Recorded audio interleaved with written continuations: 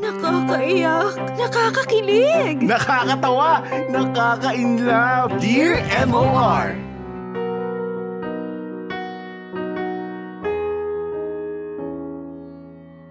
Dear MOR, isang napakagandang tanghali sa inyo, Popoy.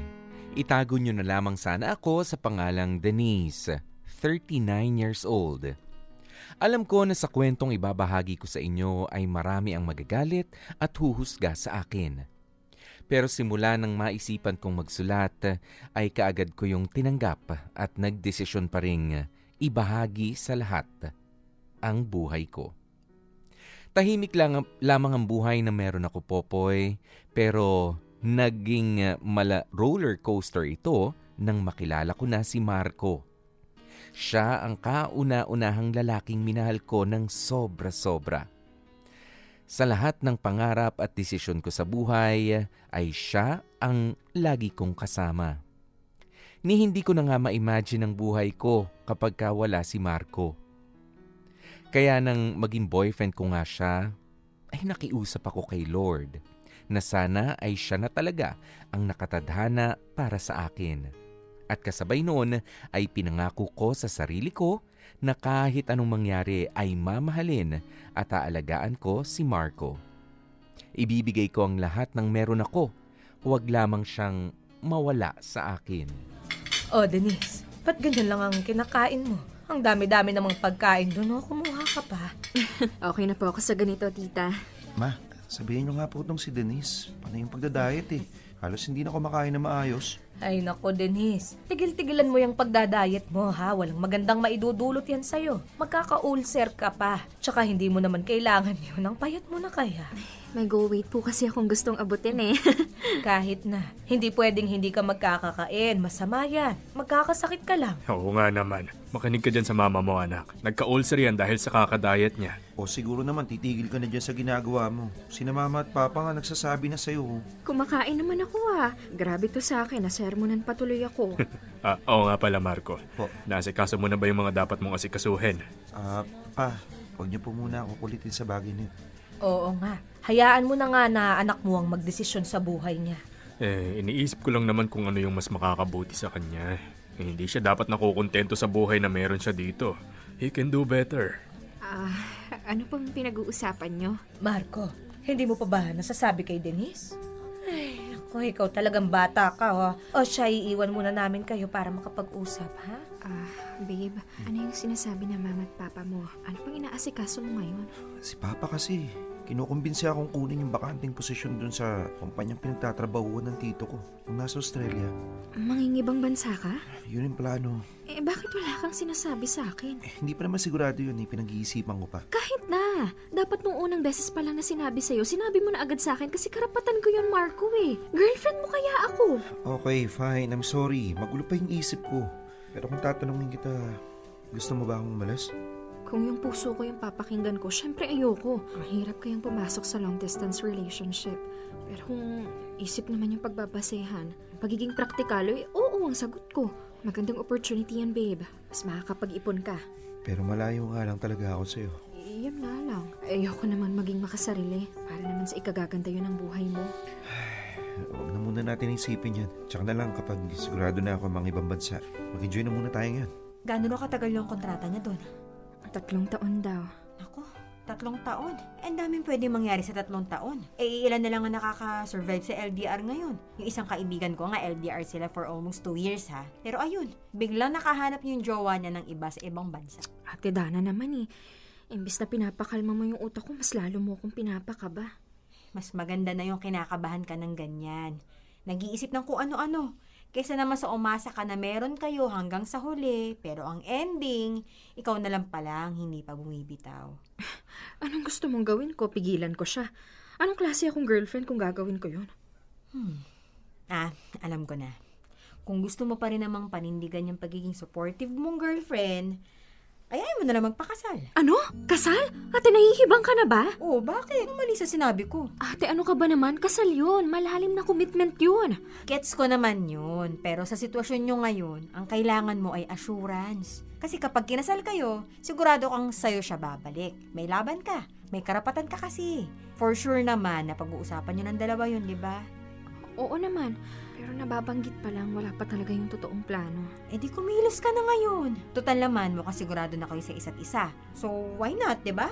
Suggestion lang naman yung sa akin. At the end of the day, ikaw pa rin naman na magdedesisyon.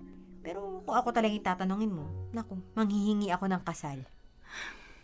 Ang hirap naman ang suggestion mo. Alam mo, hindi mahirap yung suggestion ko kung talagang nagmamahalan kayong dalawa. Saka na sa mga tamang edad naman na kayo. Matagal ng relasyon nyo. Okay naman na kayo sa kanya-kanyang pamilya nyo. O ano pang hinihintay nyo? Sa bagay, may point ka. Talagang may point ako. Kaya kung ako sa'yo, pag-isipan mo ng ilang beses ang sinasabi ko sa'yo. Popoy, kaagad na pumayag si Marco nang sabihin ko sa kanya ang plano ko. Akala ko nga noong una ay sasabihan niya akong masyado ako nagmamadali o kung ano paman. Nang pumayag siya na magpakasal na nga kami, ay dito ko mas lalong nakita na mahal niya talaga ako. Sino ba namang hindi seryoso na lalaki na handang magpatali agad, hindi ba? After almost 4 years of being girlfriend and boyfriend, ay ikinasal na nga kami. Civil wedding nga lang pero ayos lang dahil yun ang simula ng pagmamahalan namin habang buhay. Ang naging kaso nga lang ay hindi na siya tumuloy sa ibang bansa sa kadahilan ng mas ayaw na niyang mapalayo sa akin. Pagkatapos naming magpakasal, Popoy, ay tumira muna kami sa bahay ni Marco hanggang sa kaya na naming bumukod. Mabait naman ang pamilya ng asawa ko sa akin. Sa katunayan nga niyan ay alagang-alaga kami, lalo na nga ng mama niya. Ang problema nga lang ay masyadong naging maalaga ang nanay ni Marco sa kanya. Na kahit na wala siyang trabaho ay hinahayaan niya lang. Kaya sa madaling salita, pamilya niya ang pumubuhay sa aming mag-asawa. Good morning, babe. Ang aga-aga, naka-TV ka na agad. Maganda kapag umaga pa lang nanonood na agad tayo ng balita para alam agad natin kung ano yung nangyayari. Sus, nagpalusot ka pa. Bakit hindi ka pa naliligo? Ngayon yung job interview mo, di ba? Hindi ko na lang muna pupuntahan yun. Ha? Bakit? Babe, sayang naman yun. Panigurado namang hindi ako makakapasa dun eh. Aksayin ko lang naman yung oras ko sa pagpunta. Hindi mo naman malalaman kung hindi mo pupuntahan. Napanghihinaan ka na naman ng loob eh. Kung parati kang ganyan, kailan ka magkakaroon ng trabaho? Babe, kailangan natin ng pera, lalo na ngayon sa kalagayan ko. Patigil-tigil ako sa pagtatrabaho. Nakakahanap din ako niyan. Huwag ka mag-alala. Tsaka nandiyan naman si mama kapag nangangailangan tayo eh. Hindi naman pwede habang buhay tayong aasa sa mga magulang mo. Babe, matuto naman tayong mahiya. Oh, Denise, gising ka na pala. Good morning, ma. Papasok ka na ba? Opo, maaga po kasi yung meeting namin. Kumain ka na ba ng breakfast? Baka naman papasok ka nang walang laman ng tiyan mo. Sa office na lang po ako kakain. Kapag kumain po ako, baka malate na po ako eh. Ay, ikaw talagang bata ka. O siya, sumabay ka na sa amin ni Marco. Aalis po kayo? Saan po kayo pupunta? May mga pupuntahan ako, kaya nagpasama ako kay Marco. Nagpasama ka na naman sa anak mo. Di ba may interview yan ngayon? Hindi ko na lang po pupuntahan pa. Kailangan na makakasama ni mami. Marco naman, paano ka magiging successful sa buhay kung ganyan yung ginagawa mo? Hindi ka man lang ba nahihiya kay Denise? Samantalang tong asawa mo kahit may kondisyon, nagtatrabaho pa rin. Ikaw, habang buhay ka na lang ba aasa sa amin ng mama mo? Eto naman, kaya aga-aga nanenermon agad. Mamayang gabi na yan, kailangan ko nang umalis. Sige na. Ay, Iha, sasabay ka ba sa amin? Hindi na lang po ma, baka out of the way po kayo eh. Sige. Mauna na kami, ha? O, tara na anak. Sige po. Denise, pagpasensya mo na lang muna yung mama ni Marco, ha? Masyadong dependent sa asawa mo eh. Akala niya siguro single pa yung anak niya. Walang pamilyang dapat paghandaan. Ayos lang po, si mama naman po yan eh. Sigurado ka bang ayos lang? Kasi kung ako sa'yo, hindi ako papayag na maging ganyan si Marco. Parang bata eh. Walang paninindigan. Hindi man na ba kayo nag-uusap? Paparangin po yung parati namin ginagawa eh.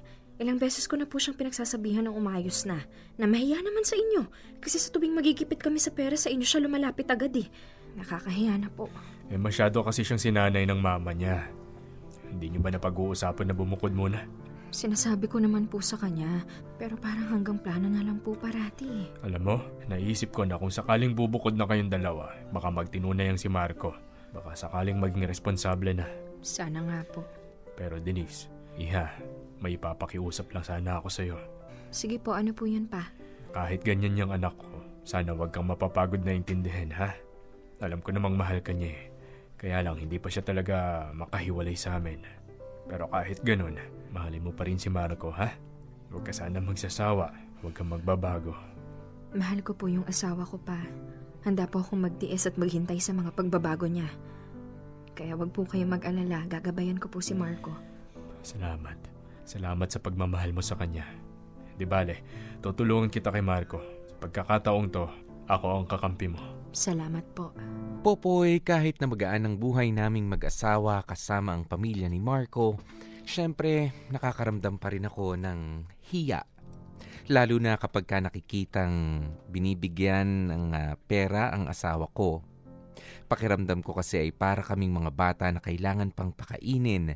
To think na dapat ay nagiging mas responsable na kami para sa mga sariling buhay namin. Dahil doon ay pinilit ko si Marco na bumukod na kami. Na this time ay umakto na kaming mag-asawa. Responsible adults, kumbaga. Kaya ang ginawa ko noon, Popoy, ay pinilit si Marco na bumukod na nga kami ng tirahan hanggang sa napapayag ko siya. Para na rin matuto kaming tumayo sa sarili naming mga paa. For almost 2 years ay wala kaming naging anak. Kaya naging okay pa ang income namin kahit siya lang or minsan ay sabay kaming nagtatrabaho. May kahinaan kasi ang katawan ko, Popoy, kaya kahit madali akong matanggap sa work, ay tumitigil din ako. Teenager pa lamang kasi ako ay merong heart palpitation na ako due to anxiety, panic attack for lack of vitamins daw nung bata pa ako dahil sa kahirapan namin. Pero hindi rin nagtagal ay nag-adapt kami para magkaroon nga kami ng anak ni Marco. Popoy, after a few years ay kumuha kami ni Marco ng hulugang bahay sa bandang probinsya ng Rizal. At dahil doon ay nahirapan na kami sa income. Dahil sa sakit ko ay hindi ko kayang makatagal sa isang trabaho. Sa ganoong phase umikot ang buhay namin. Si Marco ay tuloy-tuloy sa trabaho na minimum lang ang sahod pero kontento na siya ron. Ako on and off sa work dahil sa health condition ko. Pero kapag ka nagkakatrabaho ako, ay nakakabawi naman ako kaagad. Ano ba naman yan? Ngayon pa ako nagkasakit. Dati ko pang dapat tapusin. Mama, okay lang po kayo? Nako, Faith, anak. Huwag ka munang maglalapit sa akin. Baka mahawa ka sa sakit ko. Bakit po may sakit kayo? Kasi hindi ako kumakain ng mga masusustansyang pagkain. Kaya kung ayaw mong magaya kay Mama, main ka parati ng gulay, ha? Opo. Oh, hindi na nawala yung ubo mo. Kaya nga eh. Ito, magtutuloy-tuloy pa ata to sa trangkaso. Sinisinat na ako ngayon, oh. Alam mo, uminom ka na ng gamot. Mamaya na. Nakapagluto ka na ba? Ha? Hindi pa. Ano ba lulutuin ko? Mag-isa ka na lang dyan ng corned beef. Lagyan mo na lang ng patatas para mas marami. Ano ba? Teka, saan ba nakalagay yung patatas? Nasa labas ba o nasa ref? Nasa ref, pero magsaing ka na muna para mainit pa yung ulam kapag kakain na. Pero ilang gatang yung sasaingin ko? 3 mo na para hindi magkulang. May bigas na ba tayo? Hindi ka pa ba nakakabili? Paano ako makakabili? May sakit na ako, di ba? Kung walang bigas, di bumili ka. Ganun lang naman kasimple yun eh. Papa, ako na lang po bibili. Mabuti pa nga. Oh, eto. Bumili ka ng mga... Babe, ilang kilong bibilin? Diyos ko naman.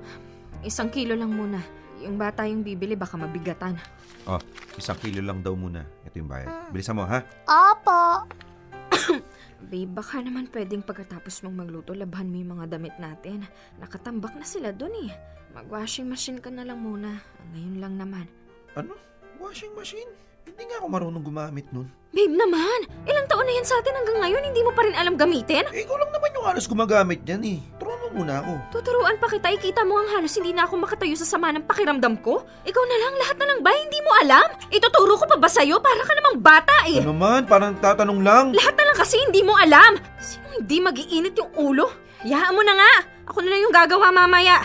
Oh, anong nangyayari sa inyong dalawa dyan? Yan po kasing kapatid nyo ate, parang nagtatanong lang, nagagalit na kagad. Ano na naman bang pinag-aawayan nyo? Hindi ko kasi maasahan eh. Lahat na lang hindi niya alam. Ito naman. Kumalma ka nga lang. May sakit ka na nga eh, relax ka lang. Nakakainis kasi ate eh. Hindi na nga niya ako inaalagaan kapag may sakit. Sakit pa siya sa ulo. Para tuloy may dalawa akong anak.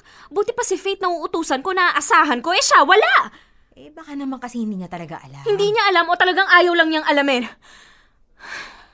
Alam mo yung pakiramdam na minsan gusto ko namang ako yung alagaan. Ako yung asikasuhin. Palagi na lang kasi ako eh. Napapagod din naman ako, ate. Huwag ka nang umiyak. Mas lalo ka lang magkakasakit niyan eh. Napupuno na kasi ako eh. Ilang taon na kami mag-asawa pero parang ni minsan hindi ko naramdaman yung pag-aalaga niya. Parati na lang ako na lang! Mag-usap kayong dalawa, ha? Yan ang parati mong nirereklamo sa akin. Wala rin namang mangyayari eh. Sasayangin ko lang yung oras ko sa pakikipag-usap sa kanya. Kaya wag na lang. Tatanggapin ko na lang na wala akong maaasahan sa kanya. Popoy, araw-araw pakiramdam ko ay 2 bata ang inaalagaan ko. Ang ampon naming si Faith at ang asawa kong si Marco. Hindi ko kasi alam kung ano ba talaga ang plano ng asawa ko sa buhay niya at sa buhay namin. Hindi ko siya makitaan ng pagiging responsable. Isama pa na palagi siyang sinasalo ng pamilya niya sa tuwing nagkukulang siya, lalo na nga sa pera.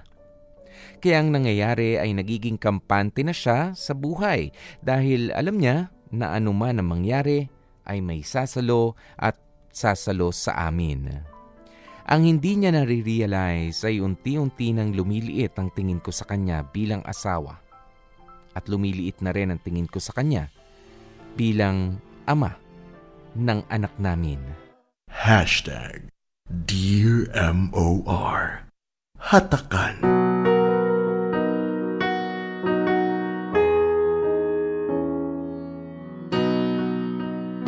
Popoy, tiniis ko ang pagiging irresponsable ni Marco sa pamilya namin. Inisip ko na lamang na kung ang mama nga niya ay hindi siya mapatino at kinukonsinti pa, paano pa siya makikinig sa akin? Hanggang sa, ayun na nga, nasanay na lamang ako sa ganoong sistema sa buhay ni Marco. Tinanggap ko na lamang na kahit anong gawin ay wala akong ibang maaasahan kundi ang sarili ko pa rin. Taong 2015, kinumbinsi ko ang aking kapatid na magtayo ng negosyo.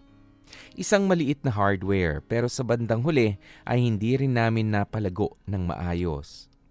Naging madalas ang depression ko at mga pagtatalo namin ni Marco. Dumating na ako sa puntong parang nagsisi ako na pinakasalan ko pa siya.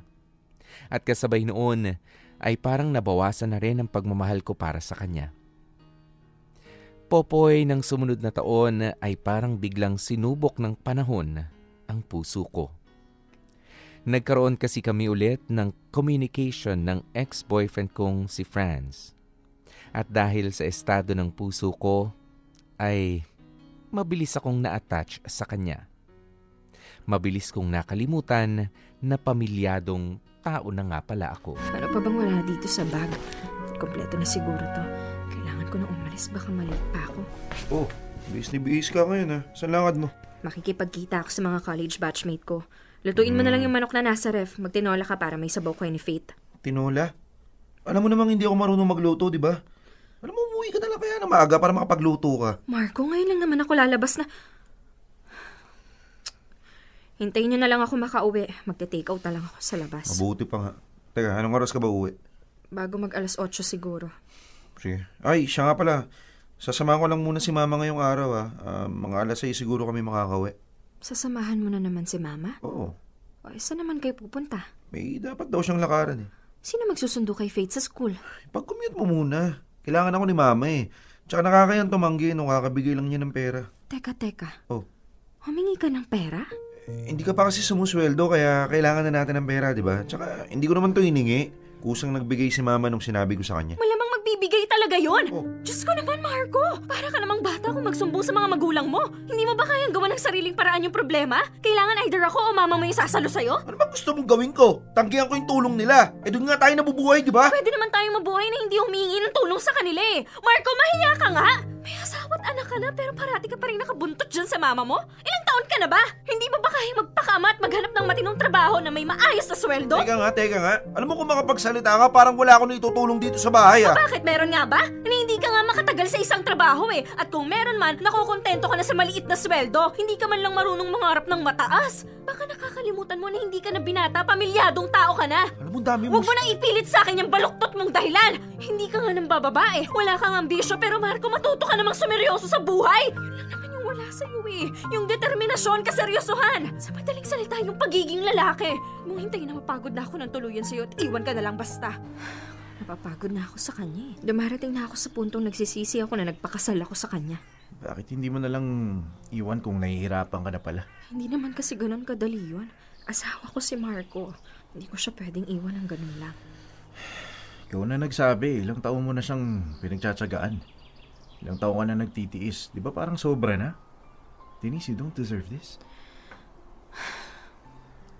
Siguro karma ko na rin to dahil masyado akong nagbadali sa buhay.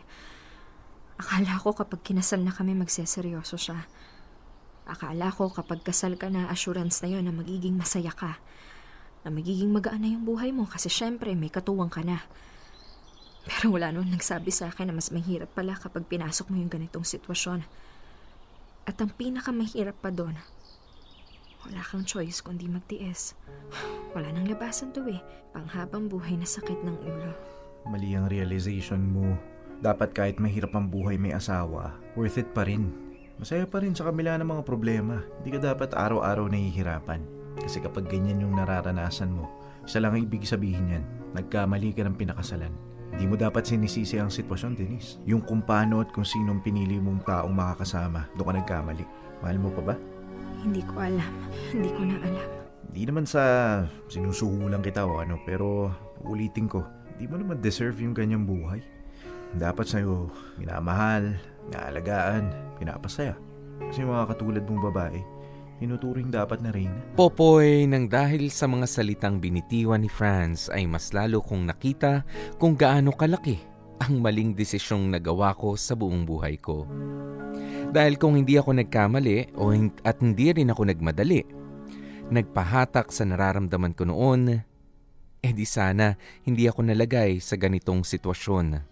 Sana pwede kong i-entertain ang nararamdaman ko para kay Franz. Kaya lang, sa pangalawang pagkakataon ay nagpahatak na naman ako sa sinabi at sa sinasabi ng puso ko. Sa halos araw-araw naming pag-uusap ni Franz ay nahulog ako ulit sa kanya. Hanggang sa nagkaroon nga kami ng lihim na relasyon. Alam kong mali, Popoy, pero dahil sa kanya ay naranasan ko ulit ang maramdaman na ako ay mahalin. Ang alagaan, ang maging masaya. Mga bagay na hindi ko na nararanasan sa asawa kong si Marco. Hi love, aga mo ngayon ah. Kala ko pa malilate ka. Maaga ako natapos sa mga gagawin ko eh. That's good. Sige, halika, pasok ka. Tama pala yung dating mo, kakarating halos lang nung order ng pagkain, kaya mainit-init pa yan. Gugutom ka na ba? Hindi pa eh. Kumain muna kasi ako sa bahay bago ako umalis. Okay. Love, ayos ka lang ba? Parang nautangan ka yata ng 10 milyon sa itsura mo. Nag-away na naman ba kayo ni Marco? Hindi. May problema ka ba? Sabihin mo lang, baka matulungan kita. Kaya rin pumayag ako na makipagkita sa'yo ngayon. Kasi may sasabihin sana ako. Oh, ano yun?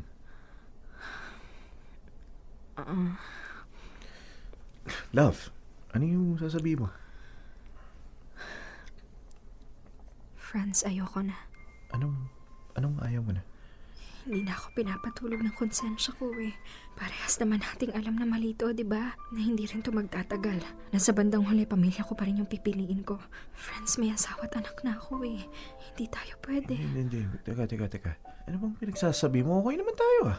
Franz, hindi tayo okay. Lahat ng to, hindi to pwede. Masasaktan lang tayong dalawa kung ipipilit natin yung relasyon natin. Anong hindi pwede? Ilang buwan na tayong ganito, Denise. Tsaka mo yan sasabihin sa akin, akala ko ba, iiwan mo na siya, tapos tayo yung magsasama. Hindi mo na siya mahal, di ba? O bakit ganyan yung naririnig ko sa'yo ngayon? Dahil balik-balik na rin man ang mundo, mali tayo. Isang malaking kasalanan tong ginagawa natin, kaya nga ito eh. Tinatama ako bago pa mahuli yung lahat. Tapos ano, kapag hindi mo na naman naayos ang relasyon yun ni Marco, babalik ka sa akin? Papaasahin mo ako ulit na pwede pa tayo? Ano ba tingin mo sa akin, Denise? Reserba mo? Kapag hindi naayos yung isa, ako yung gagamitin mo? Hindi sa ganun yun. Alam mo naman yung sitwasyon ko, di ba?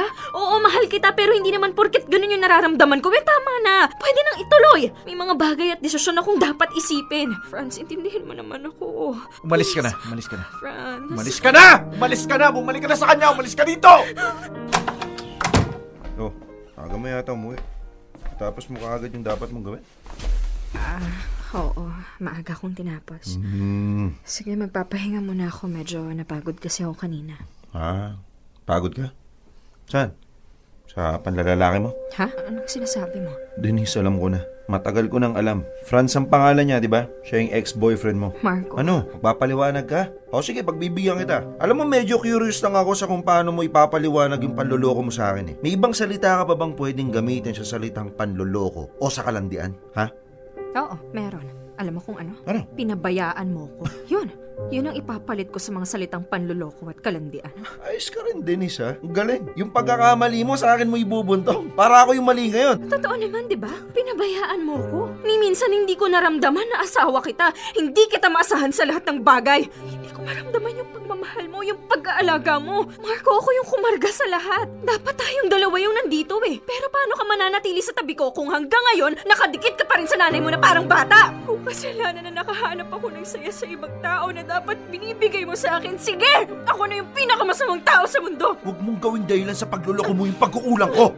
Dahil kahit ilatag mo lahat ng pagkakamali at pagkukulang ko, hindi magiging sapat na dahilan yung mga yon para lokohin mo ko. Denise, mahal kita! Mahal? Ganyan ka ba magmahal? Hanggang sa salita lang magaling? Ginagawa rin yan, Marco. Pinaparamdam yan. Hindi lang basta pinaparinig. Doon ka nagkulang. Kaya pasensya na kung nagawa kong magmahal ng iba dahil ni minsan, hindi ko naramdaman na importante rin ako sa'yo. Na ayaw mo akong mawala sa buhay mo. Popoy, nagdesisyon ako na hiwalayan na lamang si Marco kaysa naman sa araw-araw akong kinakain ng konsensya ko sa tuwing nakikita ko siya. Tumira kami ng anak ko sa bahay ng magulang ko habang siya naman ay umuwi na ulit sa kanila. Sinubukan kong makabangon at makalimot sa pagkakamaling nagawa ko.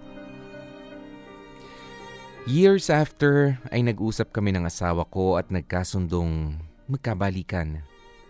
Kaya sa pangalawang pagkakataon ay inayos namin ang pamilya namin. Kaya lang, Popoy, ay hindi ko talaga maintindihan kung bakit palagi akong sinusubok ng tadhana. Nagkita na naman kami ni Franz at halos hindi na naman namin mapigilan na putulin ang ugnayan naming dalawa. Dito muna tayo hanggang sa tumila yung ulan. Buti na lang may bakanting kwarto pa at nakapag-check-in tayo. Sandali, babayaran kita. Kunin ko lang yung wallet ko. Ano ka ba? Medyo mahal tong pinili mong kwarto eh. Ayos lang. Wala naman problema sa akin eh. Importante, may nakuha pa tayong kwarto. Kung sino una maliligo sa atin, ikaw na muna. Hindi naman ako nabasa eh. Ikaw na lang yung maligo, ikaw yung mas nabasa sa atin eh. Sige. Kain ka muna habang naliligo ako. Bilis lang ako. Bubuhos lang ako. Sige. May tumatawag sa akin. Sino kaya to? Si Ate Dana pala. Hello, ate. Bakit? Nasaan ka? Hindi ka rin matawagan ni Marco.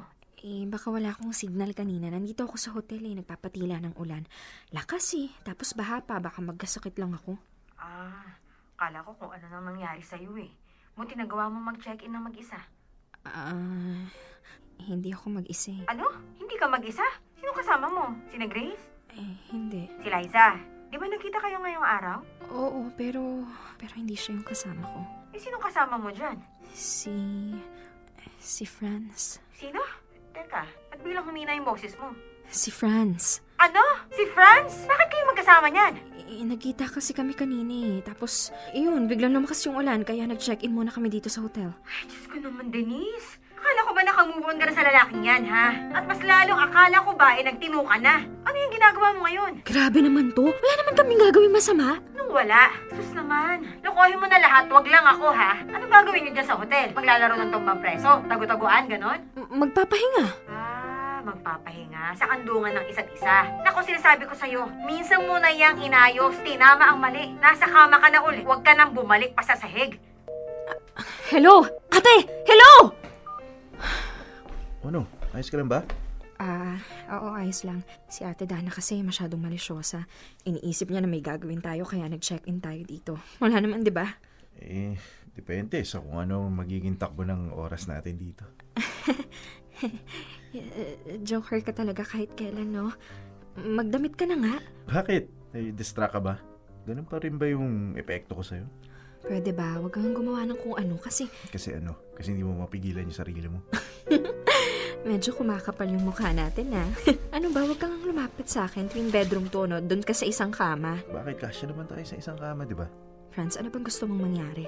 Ikaw na yung nagsabing ayaw mo na. Wala kang planong magpakasal. Gusto mong maging single habang buhay. Pero bakit ganito yung ginagawa mo sa akin?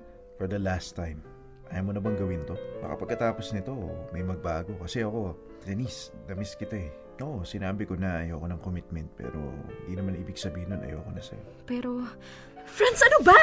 Ano ba itong ginagawa mo? Hindi to pwede. Mali. Ayoko. Kung ayaw mo, bakit iba yung dating ng halik mo? Please, Franz. Tama na. Gusto mo rin naman, di ba? Alam kong gusto mo to. Popoy, doble ang bigat na naramdaman ko pagkatapos na may mangyari ulit sa amin ni Franz. Aminin ko, mahal ko pa rin ang ex-boyfriend ko. Oo, mahal ko rin naman si Marco, pero hindi na kasing lalim ng pagmamahal ko sa kanya noon. Simula kasi nung nagkabalikan kami ay wala pa rin siyang pinagbago. Siya pa rin ang lalaking napaka-dependent sa pamilya niya at hindi ko man lang magawang maasahan sa halos lahat ng bagay bilang mag-asawa. Pero sa kabila noon ay natatakot ako na mawala siya sa buhay ko at baka wala nang magmahal pa sa akin. Ayokong maiwang mag-isa sa aking pagtanda. Popoy, ano ang gagawin ko? Dapat bang manatili ako sa piling ni Marco at huwag sabihin sa kanya ang totoo? O kailangan kong ipagtapat na at iwanan na nga siya? O aaminin ko na lamang ang lahat sa asawa ko? Maging available na ulit ako at baka dumating ang araw na bumalik sa akin si Franz at malaya niya na akong mamahalin. Popoy, gulong-gulo na ako.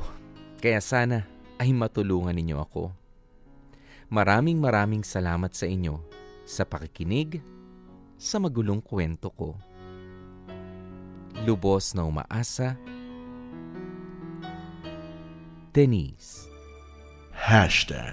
#Dear MOR Hatakan. Yan na nga po ang nakakalito lalo at nakakainis. Patuloy hanggang sa huli na iniinis tayo ng kwento ni Denise. #Dear MOR Hatakan. At yan na nga, naghahatakan na sila pababa, naghahatakan kaliwat kanan. Kasi sino ba talaga ang pipiliin nitong si Denise? Ang kanya bang asawa na si Marco? Mahal naman siya. Pero sadyang may katamaran.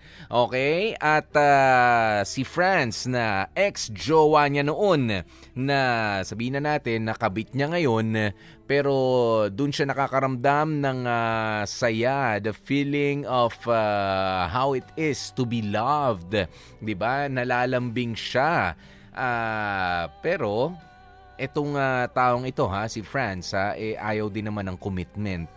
'Di ba? Ayaw na sige sila nga pero ayaw pan lumagay sa tahimik. Ano nga ba ang pipiliin o sino nga ba ang pipiliin itong si Denise? Ayan, at nagpapatulong nga po sa atin itong si Denise sa kung ano na ba ang gagawin, 'di ba? Isa-isay natin, dapat bang manatili si Denise sa piling ni Marco at huwag sabihin sa kanya ang totoo totoo. Yeah, unang-una, ano ba ang para sa akin? Sabi mo, Denise, kanina, ang problema mo talaga ay itong si Marco. Okay? Yung kanyang pagiging tamad, it all started there. 'Di ba? Yung pagkawala ng pagmamahal mo sa kanya, ng lambing mo sa kanya ay nag-start doon. 'Di ba? Pero hindi naman pwede, Denise, na lahat na lamang ay isisisi mo kay Marco. Yes, kinulit mo siya na kumilos naman, magsipag naman, hindi pa rin siya nagbago. Ayan, pero it doesn't give you the right. It doesn't give you the right na siya naman ay iputan sa ulo. 'Di ba? Dahil sa wala, ay mo talaga magbago, iputan na lang kita sa ulo. 'Di ba? Total wala ka namang silbi. Kasal kayo, 'di ba? Sabi nga ay kayong dalawa ngayon ay iisa na. Dahil ang pagtanggal mo ng honor sa iyong asawa ay pagtanggal din ng respeto sa iyong sarili. That's the way I understand marriage. 'Di ba? Ganun kalalim 'yun. Hindi lang 'yun yung basta love kita love mo rin ako, tara pakasal tayo. Hindi ganun 'yun. Okay, may responsibilidad ka bilang kumbaga yung respeto na ibinibigay mo para sa sarili mo ay dapat na ibinibigay mo rin kay Marco. Nga lang iyon nga, 'di ba? Meron din talagang kasalanan itong si Marco. Ayan, but the decision para siya ay kaliwain, iyon ay decision mo. 'Di ba? Iyon ang decision mo na doon ka nagkamali. The first time and the second time. 'Di ba? Yung una, sige, pwedeng maintindihan ko 'yun 'Di ba? The first time talagang litong-lito ka na, wala kang makatulong. Nandiyan si Franz, dumuulit na ramdaman. O sige, nagkamali Ganun ang mga tao. Pagka hindi nila alam na nagkakamali na sila, pero nung na-realize mo, bumilib na sana ako sa'yo. Na yes, ganyan naman tayo. Nobody's perfect. Pwede tayong magkamali talaga pagdating sa mga ganyan, dahil lalo na kapag meron tayong hinahanap sa mga partners natin na hindi talaga natin makita. Katulad na nga lamang yung kasipagan, yung will to provide for the family, 'di ba? Hindi mo talaga maramdaman sa asawa mo, 'di ba? Kaya hindi naman totoo yung love will keep us alive, 'di ba? Na hindi mo pwede mahal kita. Sige nga, 'di ba? Alam ko, sinasabi mo na mahal mo ko. And then show me. Ayan, show me. Pakita mo sa akin yung pagmamahal mo, hindi yung puro sabi-sabi lang. Ganon yun, Alam ko naman na yun ang naging statement mo doon sa unang pagkakamali mo, And sabi ko nga, okay lang. Para sa akin, okay na. O sige, nagkamali ka. Naligaw ka kay Franz. Pero it was also your choice na naulitin na naman the same mistake. Ngayon, yun. Sabihin na natin, hindi mo na ginamit yung utak mo doon. Because hindi pa rin nagbabago itong si Marco. Ganon. Again, that does not give you the right. 'Di ba? Para ikaw ay magloko pa rin sa inyong relationship. Sige, ang problema mo kasi dito, Denise, ang my point is, hindi si Marco na ang problema dito sa pangalawa. Okay, sa pangalawang pagkakataon na hindi pa rin siya nagbabago. Para sa akin, ang may mali na dito is ikaw. 'Di ba? You decided to stay with him. Ang problema nung una, si Marco. Ang problema dito sa pangalawa, si Marco pa rin naman. Siya pa rin sinisisi mo. Bakit nasa ibang kandungan ka? 'Di ba? Kung ang problema mo ay sa asawa mo, ayusin mo ang problema nyo ng asawa mo kasama yung asawa mo. Ganoon. Hindi yung inaayos mo yung problema nyo na ikaw lang mag-isa, kapiling yung iba. 'Di ba? There's a big difference. Okay? Ang problema mo pa rin si Marco. Hindi pa rin siya nagbago, pero hindi ka dapat lumipat sa kandungan ng iba. That's my point. Do you have to choose? Will you be able to choose the two? Silang dalawa? Diba? Both of them? No. Para sa akin, ngayon kung tatanungin mo ko, should you choose between the two? Okay, pipili ka ba sa pagitan nilang dalawa? The answer still no. para sa akin kasi Denise, you should choose you. Okay? Hindi, mabubuhay ka naman siguro nang wala muna si Marco, nang wala muna si Franz. 'Di ba? Subukan mo muna uling mahalin yung sarili mo. Ano ba talagang gusto mo? Sino ba talaga ang kailangan mo? 'Di ba? Ganun ka rin, naging dependent na rin masyado yung emotions mo. Nakadepende na sa pakikipagrelasyon, sa romantic relationship. Marami ka pa namang role na pwedeng gampanan. 'Di ba? Ikaw ay nanay na ng anak mo, ikaw ay empleyado at kapatid, 'di ba? More than you are an asawa. Hindi lang naman sa pag-aasawa na umiikot ang mundo. 'Di ba? Kaya naman there is more to life, 'di ba, than just being a wife. Okay? Huwag ka masyadong namumroblema diyan. Ang dami pang dapat inaatenan. Hindi lang yung love life mo, 'di ba? Ganun yan. At sa mga katulad nitong si Denise, alam ko, 'di ba, na gusto mo naman na yung asawa mo ay mahal ka talaga, na-inspire ka, gusto mo maibalik yung dating init ng inyong pagmamahalan, 'di ba? Nga lang katulad ni Marco, nakilala mo na yung asawa mo na ganito, na ganyan, but 'di ba, it's a work in progress. You need to work double time, 'di ba? Magtulungan kayo bilang mag-asawa, ganun 'yon. That's how it's done. Hindi yung hanapin mo sa iba yung sagot doon sa mga tanong mo doon sa asawa mo, 'di ba? Hayaan mong siya ang makasagot sa'yo. Kung hindi talaga niya kaya, well, maybe it's time for you to adjust, or maybe it's time for you both to move on, 'di ba? Or to go on separate ways. 'Di ba? Mapag-uusapan niyo pa rin. Kung di mo talaga kaya, kailangan mo talaga isang lalaki na kumikilos, may sipag, at hindi mo naman sikmura talaga si Marco. Alam niya naman din yun. Makukuha yan sa maayos na usapan. Sabi ni Jenna Raza, naghahanap ka ng matinong lalaki, pero hindi ka naman matino, ate girl. O, di ba nga? Kanina nakakayamot si Kuya Marco. Tapos ngayon, sa'yo ako nanggigigil, Denise. Sana naman kung may pagkukulang ang asawa mo, ay huwag mong tumbasan ng panloloko.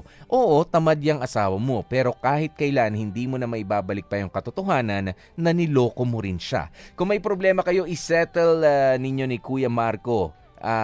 Kung hindi talaga kayang ayusin, di maghiwalay na lang kayo. Kung puro away, hindi yung nakatali at kasal ka, pero nanloloko ka. Diba? Yun nga ang sinasabi natin. The first time, sige, pwede nang patawarin. But the second time, same mistake, same person involved.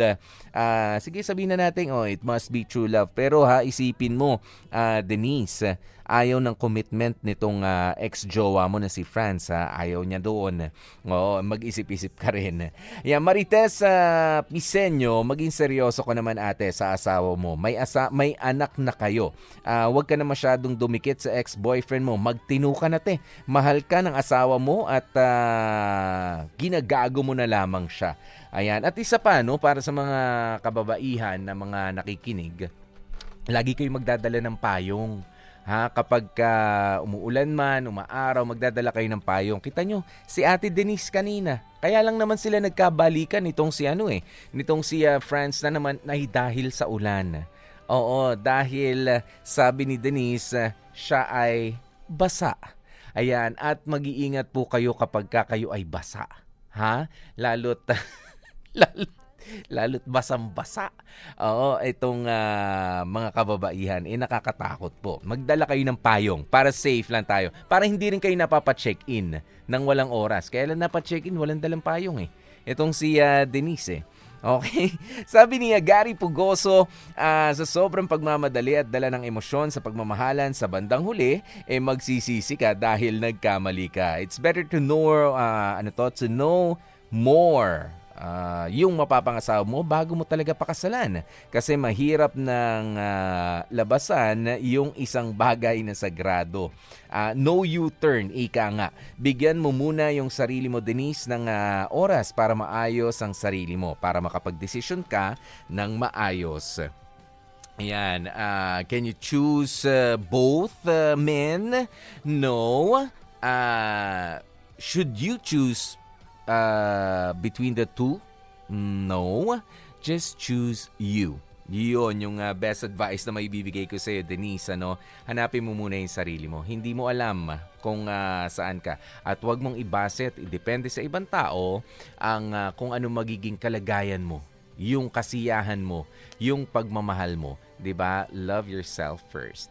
9 minutes makalipas ang 2:00 ng hapon. Yan na nga po ang kabuuan ng kwento natin for today. Maraming salamat sa iyo, Denise, kahit na ininis mo ang marami sa mga nakikinig sa atin ngayon. At ang ating kwento for today ay ito. Dear MOR. Hatakan. Ako po si DJ P, DJ Popoy. That's my Guwapopoy.